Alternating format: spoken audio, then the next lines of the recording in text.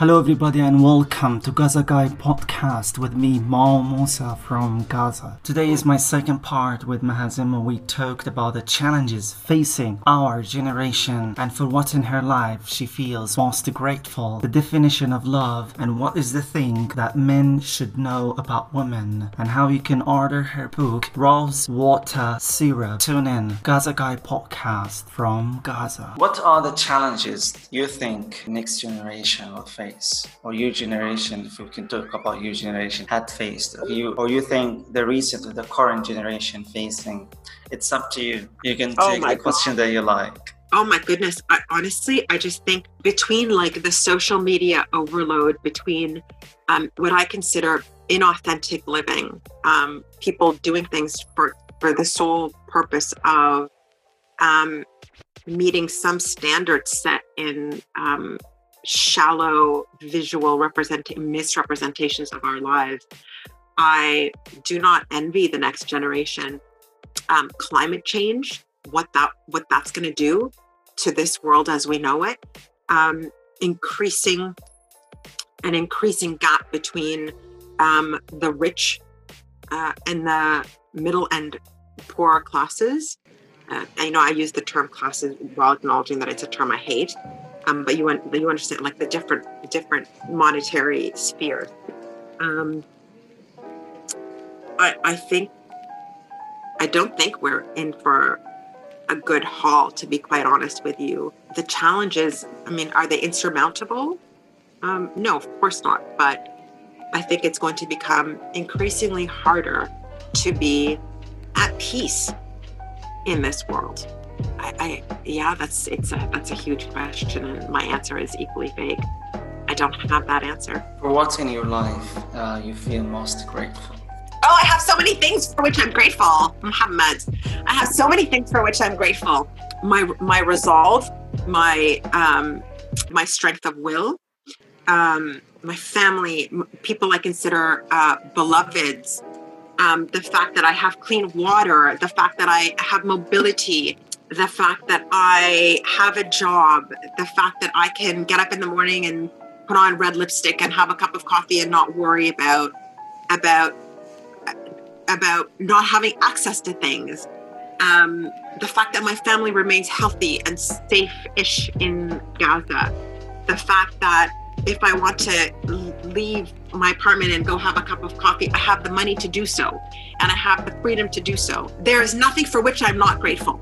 Alhamdulillah. Everything. I think everything. The fact that I'm sitting here talking to you, that you are so kind that you wanted to have me on your podcast. I think that's wonderful. I'm so happy that so I'm grateful for everything. I'm grateful that my parents raised me to want to put my ambitions in things that have so much more value than money. I'm grateful for it all. Alhamdulillah. I'm grateful for it all. And I think that if you were to put me into a hole, I would still find a thing to be grateful about. Wow, what a beautiful answer. What 3 habits that will improve your life? Oh my God. Exercising regularly, because I'm lazy. If I could just lay around all day and read and eat pizza and spaghetti, I would. And ramen and sushi and cake, I would. So being much more active, even though I'm already active, but I think I can always do more. Being more disciplined about my writing. Because like I said to you, I don't have to be. I do it because I feel it. So if I could be more, and maybe having a little bit more courage in general. I have a lot of courage emotionally. And I have a lot of courage when I need to use my voice in defense of injustices, in defense of justice. I'm very courageous, but maybe I wish I could have just a little bit more fearlessness about certain things, which I think is going to surprise my friends, because there are certain things I wish I had the courage to sort of try out for, but I don't. I can't. Don't ask me to name them. I can't, because then that defeats the purpose of being scared of them. So I kind of wish I had a little bit more. One example. I I can't do that. Don't ask this of me. I cannot. Because then I suddenly have courage and I go. Mention it. Maybe mentioning them will be the first step. It'll be the first step. Okay, I'll give you a silly one, but it's true. I wish I could sing. I'd love to sing. Like I am constantly belting out. I love music. I'm constantly belting out in my own apartment. And I wish I had the courage to be like, hey, this is like, it's a muscle. And if you were to just put in the time and train that muscle, you could improve that muscle.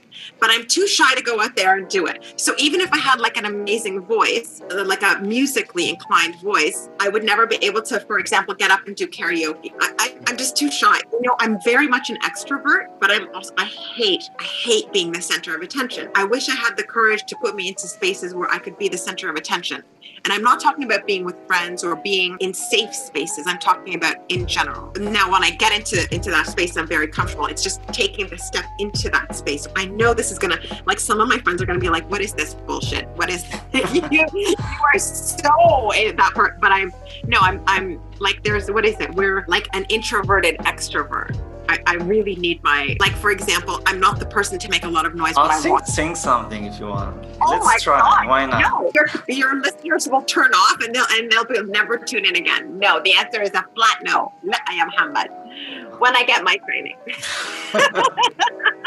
Maybe. Really makes you angry. Injustice. When I see someone taking advantage of somebody else, bullying. When I see... So those two general areas, injustice and in that, like, that's such a huge field, right? Injustice, that's like racism, Islamophobia, homophobia, transphobia, all of the phobias, you name them. If I see them, it's like rage builds up in me. And people, hypocrites, munafiqeen, nothing. And I'm someone who, what you see is really what you get. If I make you a promise, I will do the impossible to meet it. If I say, like, I do my best not to even lie. I'll give you a perfect example, like you will understand this. I don't know. Mama says, مثلا, a day when I'm ما عم بصلي, okay? Yeah. مش قادرة أصلي. I don't want to tell my mom, right? Mama بتقول لي صليتي بديش أقولها بس كمان بنفس الوقت I don't want to lie. So I will say أتوضى. And then I'll go upstairs and I will أتوضى so I'm not a liar. When I come up against people who are liars and hypocrites, there is nothing. I'm terrible for this because I want him to lift that veil and let the world see them for the ugly creatures that they are. So those are very seriously the two things that just, the expression is they get my goat. I mean, they get my goat. Oh yeah, rage.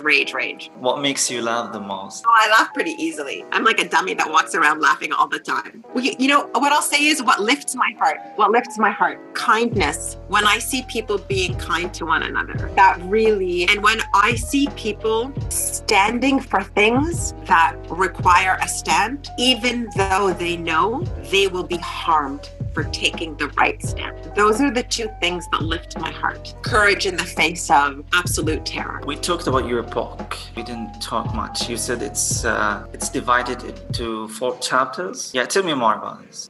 It goes back to identity. Because I write about experiences, one, I couldn't write about only a thing, and I couldn't write about a thing without recognizing the intersectionality of who I am, which is, I'm not just a woman walking down the street. I'm a straight woman. I am an immigrant. I am a feminist. I'm a Muslim. My original roots are occupied. I come to a place of occupation. It was impossible for me to not have a thematic approach to my writing. That said, there are certain things that are a lot more easily written than others because they're just a lot more easy to understand, such as the lover section. Heartbreak is a very distinct thing, and it's something into which many people can tap in that are not necessarily immigrants, that are not necessarily brown. Even though I'm technically brown, I look very white. People don't know exactly what part of the world I'm from. I'm not easily identifiable. So heartbreak and healing seems to be like the universal language. Actually, I should say love, heartbreak, and healing seem to be the universal language into which every identity can tap. So I'm also someone who likes to compartmentalize. So while I was writing, I was like, oh, this thing fits into this pocket. This thing fits into this pocket neatly. And then I realized very quickly that that's actually not possible when it comes to identity. You can't put things into slots and just sort of be like, well, that's just about immigration. Nope, that's not the way it works. That's not how it works to be human. But still, because I like labels, and I ended up sort of, when I would write something, I'm like, this fits more into this pile feminist than it does into this pile of Islam. But still. Let's hear a poem from you about heartbreaking or about love. Or heartbreak. Okay, I'm going to read a very short one. That one, then we can talk about it. The heart pain I feel is in direct proportion to your ability to love, I remind myself. To envy the quick shedding of a lover is to turn your back on the softest you. That poem's called Self-Awareness. It's so beautiful how you manage to say those words in a very short poem, and it means a lot. It says a lot. Yeah. In short lines, in 2 to 3 to 4 lines. That's incredible and brilliant. That's something that I really never ever thought would be possible, because I like to talk as much as I do. The fact that I was able to, first of all, thank you for the compliment, but the fact that I agree. One of the things that I really appreciate about poetry is that it taught me you don't have to say a lot to say the right thing. Well, I would love to listen to another one, but it's up to you. If it's about heartbreak and love, or it's about feminism, or it's about being a daughter. Here, I'll read you one. I'll read you another one. I spilled tea, burning the counter while trying to speak. You would not have a conversation because truth is the only thing which lives in my mouth. This, a sign that the spilled tea was not in error. And that poem is called Intuition. What does a successful relationship look like to you? First of all, it's a place where you always have peace. Nice. If you are in a situation that brings you any kind of anxiety, then I actually believe that is one of God's voices telling you that you are not in the right space. So I think that, and it's like our Dean says, there should be mercy between lovers. Yeah. And mercy is peace. So that's the first thing. I think in terms of really the logistics, the machinations of a relationship, what is a healthy relationship is one that lifts both people, one that encourages both people, one that allows both people to see the best version of themselves, and then to work every day to be that person. I don't think it's complacency. I think that's lazy. I think a good relationship is one that, while peaceful, it actually demands that you become a better person. Because if we love someone, we want to see them always be the best chain. Yeah. Exactly. So I think that's the spiritual essence of a relationship. You have the peace, and then you have the spiritual essence. And I think on an everyday level, I think a relationship is the most successful relationship is the one where you are so excited to see your partner every day, and you choose that person. You have goals for yourself, but you also have goals for that relationship. You're excited to see them. You see a thing and it makes you think of them. You see a thing that you want to share with them. It's literally almost like every single one of us sits in a little space, right? I'm sitting in my little space, and then you actively every day choose to expand that space into enough of an area to let somebody else join you, and vice versa. إحنا دينيا, Rabbna says to us, Rabbna asks us to renew our faith at least 5 times a day. When we pray, we say الشهادة أشهد أن لا إله إلا الله وأشهد أن سيدنا محمد رسول الله. Every day we say that. If we have to remember to make that choice with respect to God, an all-powerful, all-knowing, all-present being, then we have to do the same thing with humans. We can't get lazy. Remember the things that brought us together.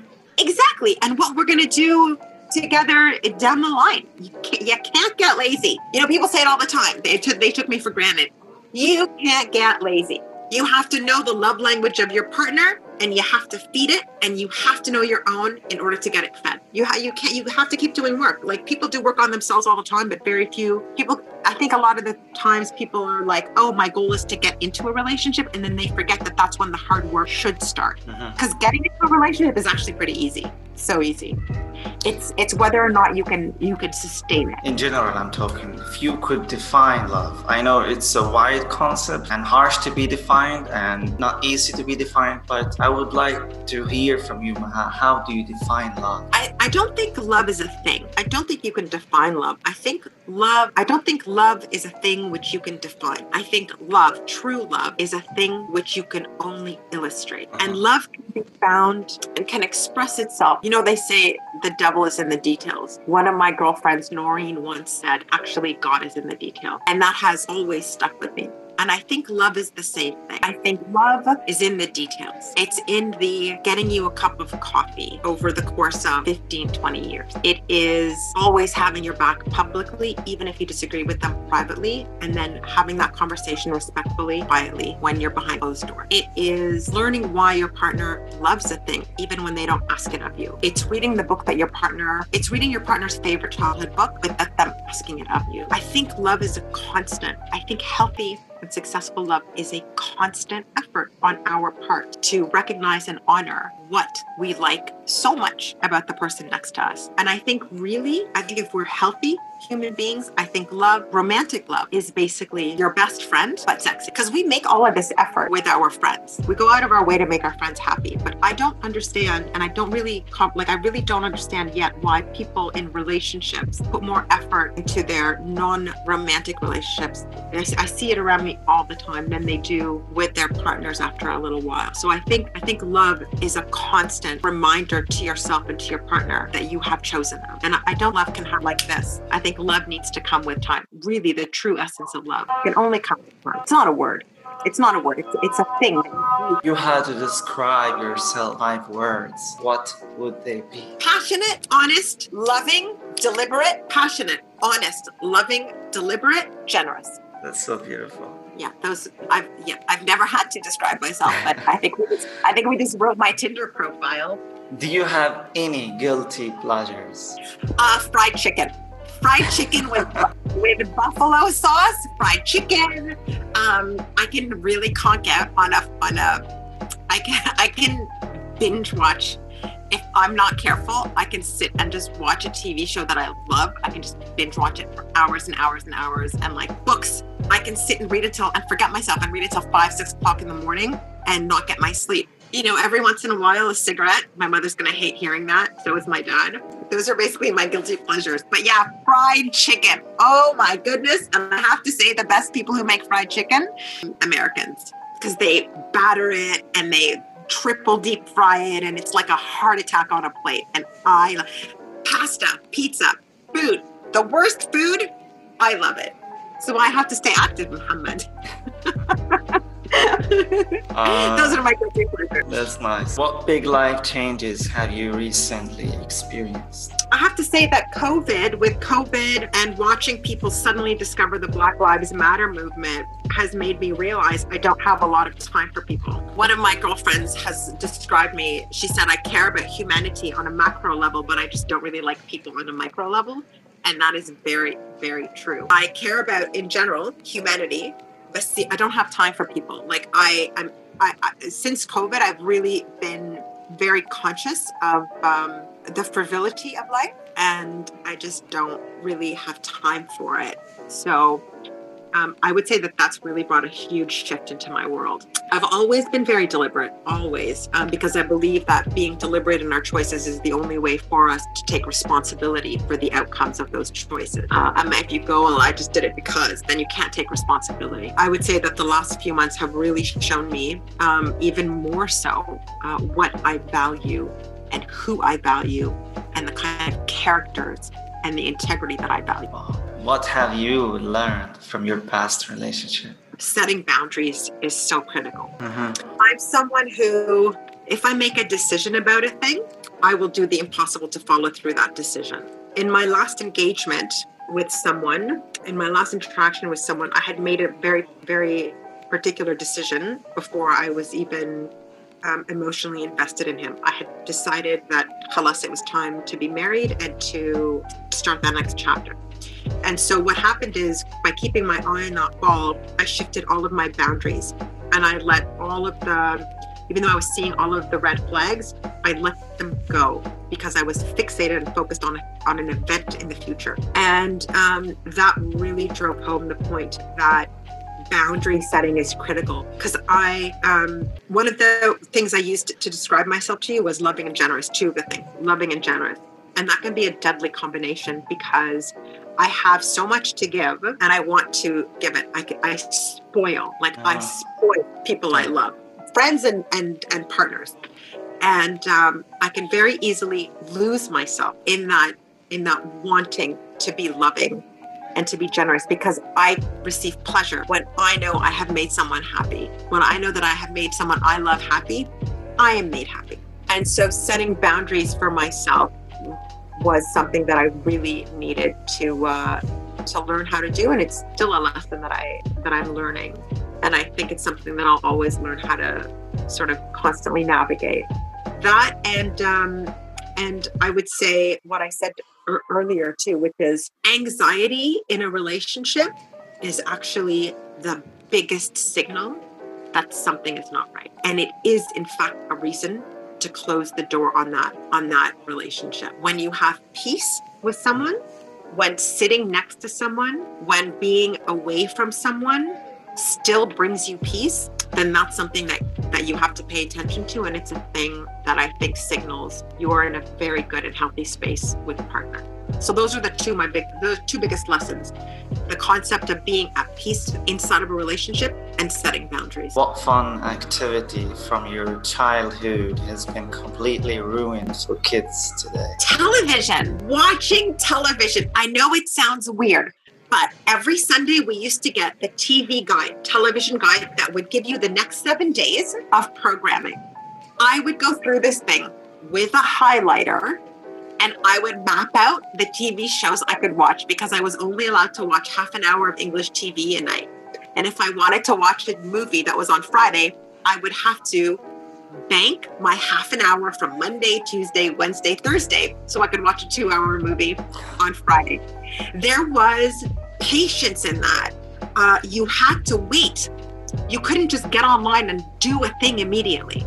So it taught you to find joy in waiting, and to find the excitement of having a thing to look forward to.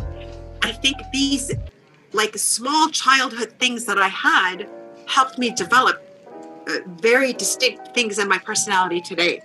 On a much more like sort of dumb level, we didn't have the internet, we didn't have tablets or telephones.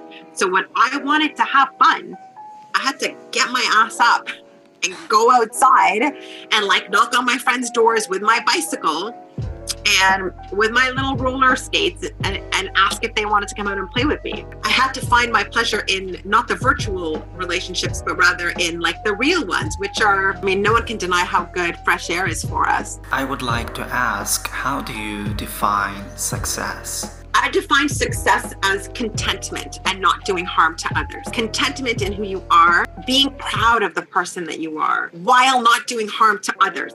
Because a lot of people who have a lot of money are super proud of themselves. They're proud because they got all this money. They're proud because they're, I don't know, wearing the right clothes with the right labels and driving the right cars. There's no eye turned to whether they made all that money by harming other people or not.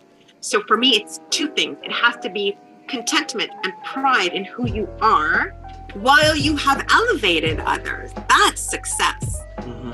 It's placing value in the uplifting of hearts of others, not just selfishly trying to meet some kind of weird quota that the world has set up for you and monetary gain. So success for me has nothing to do with how much money you have in the bank. What was the single best realization you have ever had? Oh my God, Muhammad. That's a very difficult question. Why are you asking me all these hard questions? That everything is temporary. So that true. Literally everything is temporary. So true.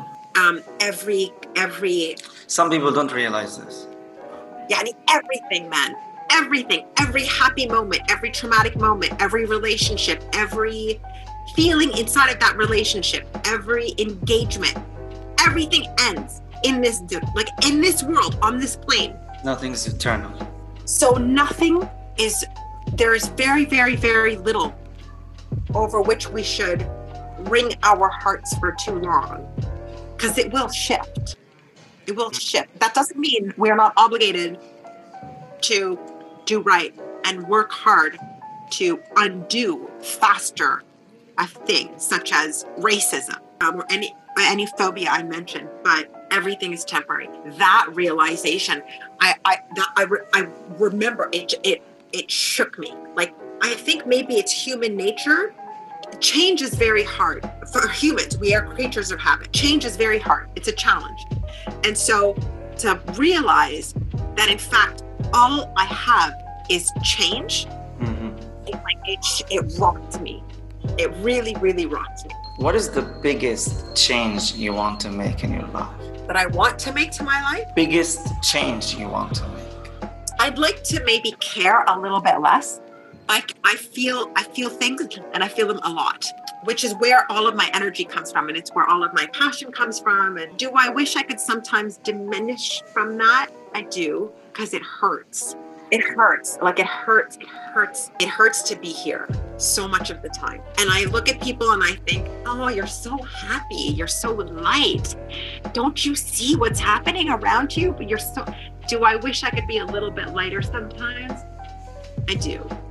I wish I could do that sometimes. When are you most yourself? Pretty much all the time. Yeah, I mean, pretty much all the time.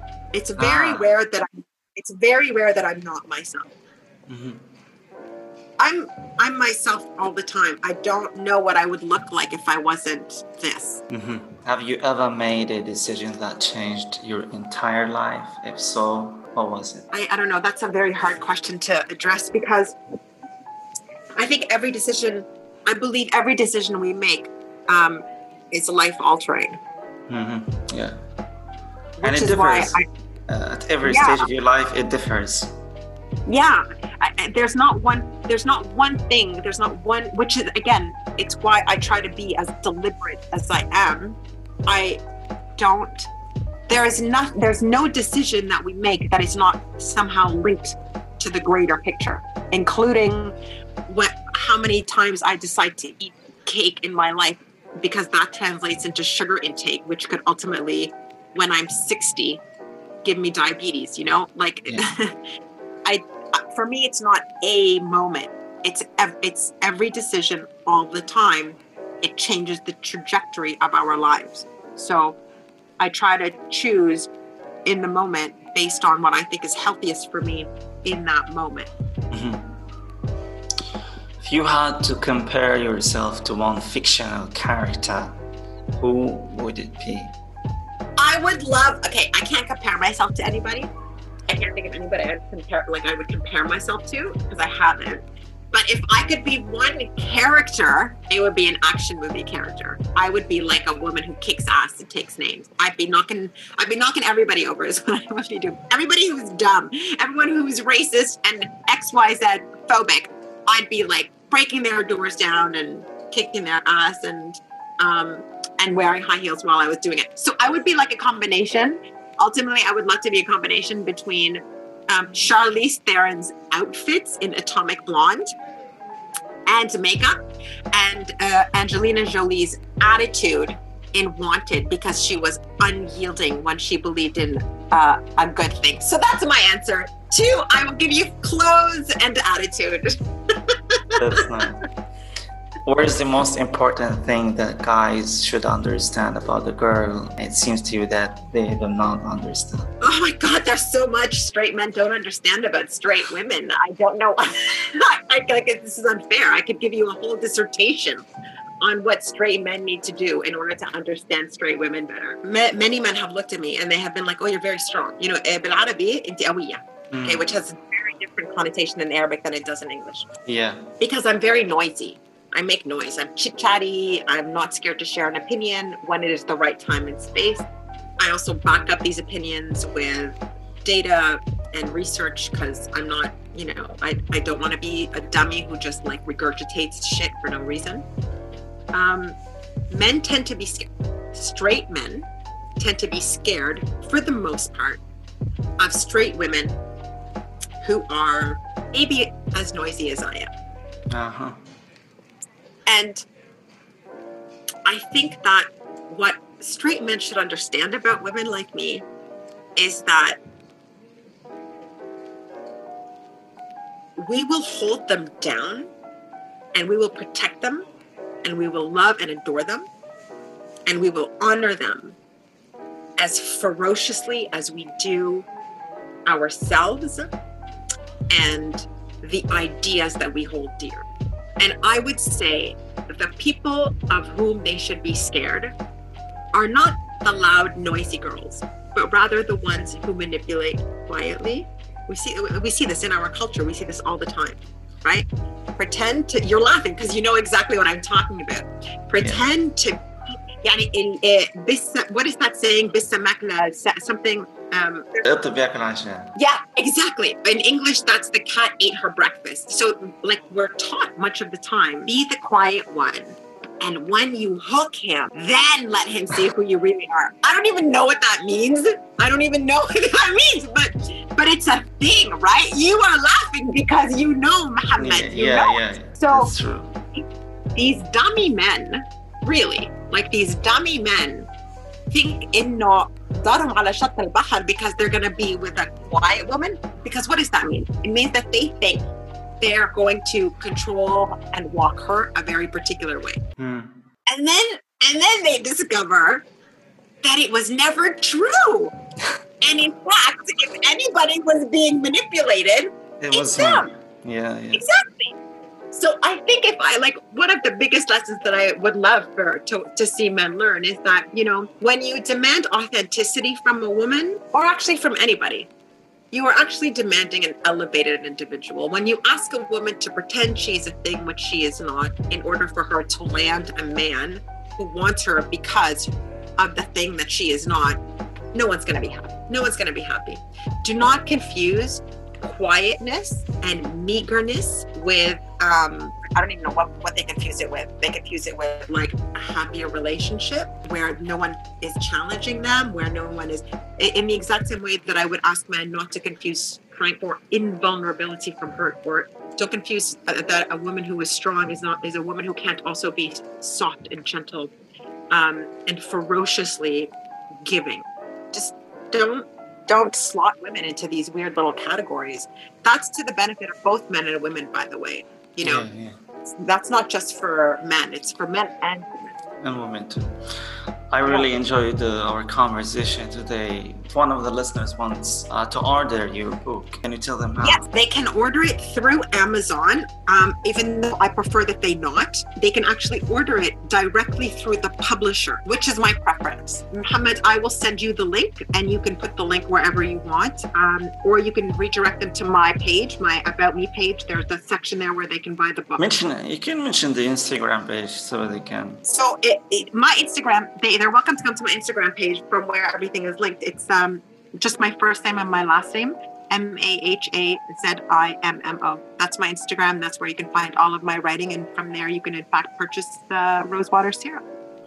Maha, thank you for joining me on the podcast today. I really enjoyed our conversation. If you want to say something before we go, what will you say? I just want to say thank you so much for having me. I've really enjoyed this too. We've been on the phone almost 2 hours and it's gone like that. So thank you for forcing me to dig deep to answer some of your questions. And wonderful, Muhammad. It was so nice to meet you. Thank you.